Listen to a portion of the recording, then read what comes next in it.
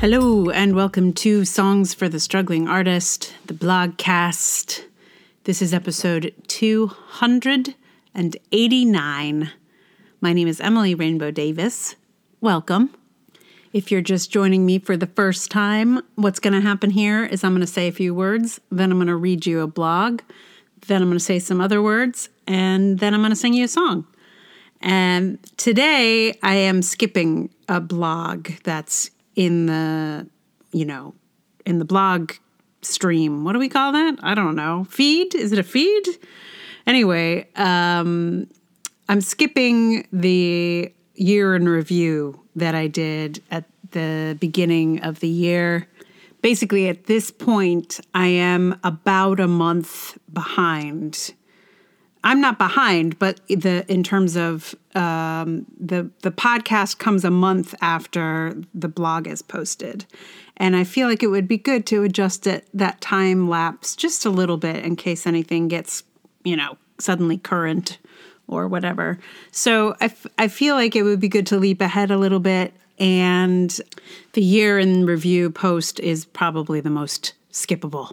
It's kind of good as a historical document was my sense. Like that's why I did it in 2020 and why I thought I should continue to do it this year. But let's call it for history and not necessarily for the blogcast. If this is an accessibility issue for you, like you want to make sure that you hear all of the blogs, let me know, and I can probably record it, and stick it in here as an extra or something. If someone needs it, please let me know if that's the case. Otherwise, we'll just forge ahead, wade further into January, and this next one will bring us to January 8th is when I posted this one, although I wrote it before. Anyway, let me read it to you. It is called Inspiration Obstacles. Ladies and gentlemen, whales and snails, lobsters and crabs, crayfish and crawlers, I have something of a reputation for keeping going in the face of difficulty. I am a self-proclaimed shark, and I swim ever forward. I hold space for people who once stood where I stand and need me to keep going as a sort of beacon. That is a responsibility I take very seriously, and I hold that beacon high, my squids and octopi. But I have to confess to you that my arm has gotten very tired of holding that beacon up, and I've been falling down on the job a lot this last year. When the pandemic hit, I knew exactly what to do. I went into creative overdrive and I made something happen. I'm good in a crisis. I get creative in a crisis. I started my theater company in a crisis. I recorded a bunch of albums in a crisis. My band's album came out the day after a crisis, so really still in crisis. Last year, I made an audio drama in a crisis. But I gotta tell you, my crisis muscles are exhausted. This crisis has gone on too long, and for the bulk of 2021, I went to the inspiration well every day, and if I came back with an eyedropper's worth of inspiration, I counted myself lucky. I don't got it, my oysters. I don't got it. I don't got it, and I don't know how to get it back. I read a thing on Facebook that I haven't been able to find again because I didn't interact with it because I was mad at how exactly the algorithm knew where I was and didn't want it to know that it was right. It was a thing about grief and how things can start to seem flat and pointless, and it's hard to get excited about anything, so one should just follow anything with any hint of a spark whatsoever. And I wish this were just true from the last few months after my brother's death, but I think I was grieving even before I was grieving. My city, not to mention my field, has been gutted by the pandemic. Small businesses and even slightly bigger corporate ones have all disappeared. The map of the places I used to go is now a map of what used to be there. The world has narrowed so painfully, and as winter hits, it narrows even more. One of my favorite activities used to be turning up at a neighborhood and wandering around until I found a coffee shop to go right in. I can't do that anymore. It's not just that most of my favorites have closed. It's also that I might never find one with conditions that feel safe to write in. 2021 has almost been worse than 2020 because things seem like they're a little normal, but they are really still not. And very few are acknowledging what has come before, even as they catapult into a faltering future. Anyway, all that to say that I think I was grieving even before I was actually grieving. Folks keep asking me what I'm working on, and I don't have a good answer. That possible new audio drama I've been writing during my writing practice this last year might turn out to be something, but I'm not, any more confident in it than I am in the cup of coffee I make every day. I think season 2 of The Dragoning, which I wrote in 2020, is pretty good, but fundraising for season 1 was so harrowing. I had not been able to imagine going through that process again until just a couple of weeks ago. Honestly, one of the things that got me over the hump was somebody on Reddit asking the podcast group at what point they thought a podcast that they listened to was dead. We're not dead yet. To get something to production, I have to believe in something so hard that I will fight through the agony of fundraising and organizing to get there. I have to be buoyed up by my own faith and hope and inspiration to put myself through it, and I haven't had access to that in a long time. I suspect that it's probably since I put out season 1 without paying myself. It seems like it might be important to find the money to do that, as it has held me up quite a lot, just energetically, just inspiration-wise, which, let's face it, is pretty much my only currency. Sometimes you have to pay one currency with another, but this is not my only block. There are a lot of things that can block inspiration. It is a little like a body of water, in that inspiration's natural inclination is to flow. The bigger the body of water, the more difficult it is to dam. But when you're getting by with a tiny stream, a couple of fallen trees can jam up the whole works. Sometimes it seems like the logs are the block, and then you realize there's a boulder further downstream, and maybe some beavers have gotten busy with some reeds. The only thing for it is to set about removing whatever obstacles you can find, whether they're the real stoppage or not. However you can get the flow going, even if it's only a trickle, is good. This post, I think, might be one of those logs in my inspiration stream. I started it at least a month ago. I wasn't going to publish it. I just felt like I had enough of these struggling with inspiration posts this year. But then I came up dry for future blogs. Why do I have nothing? I wondered. And I thought, hey, maybe it's that post about inspiration that's clogging up the pipeline. Maybe it isn't. I don't know. All I can do is clear the pipeline, or the stream, or whichever water metaphor is right for this situation, and then hope the water starts flowing again. I know this is my dry season generally, but that doesn't make it all that much easier to be thirsty. I probably would have skipped this one also, in addition to the year in review, except that I got several very kind and thoughtful responses after this one. And, when you get a response, kind of at all, it feels like, oh, I guess it's important to go ahead and share a thing when it seems to have moved some people. So here it is. Things are, I think, better than they were when I wrote this. I feel like the flow is, I wouldn't call it like, woo, like a river. It's still pretty creek-like out there. But I do feel like I have a sense. It doesn't feel like I don't feel completely like locked up the way I did when I wrote this. So progress has been made. I'm not going to have a big old celebration because it's not that much progress, but a bit. It's slightly better. Is that anyway? So I was thinking about songs about water because this is a little bit about inspiration in water, which I did go to that well a fair amount this year. The inspiration well. Ended up with 2 songs about not missing the water till the well runs dry last year.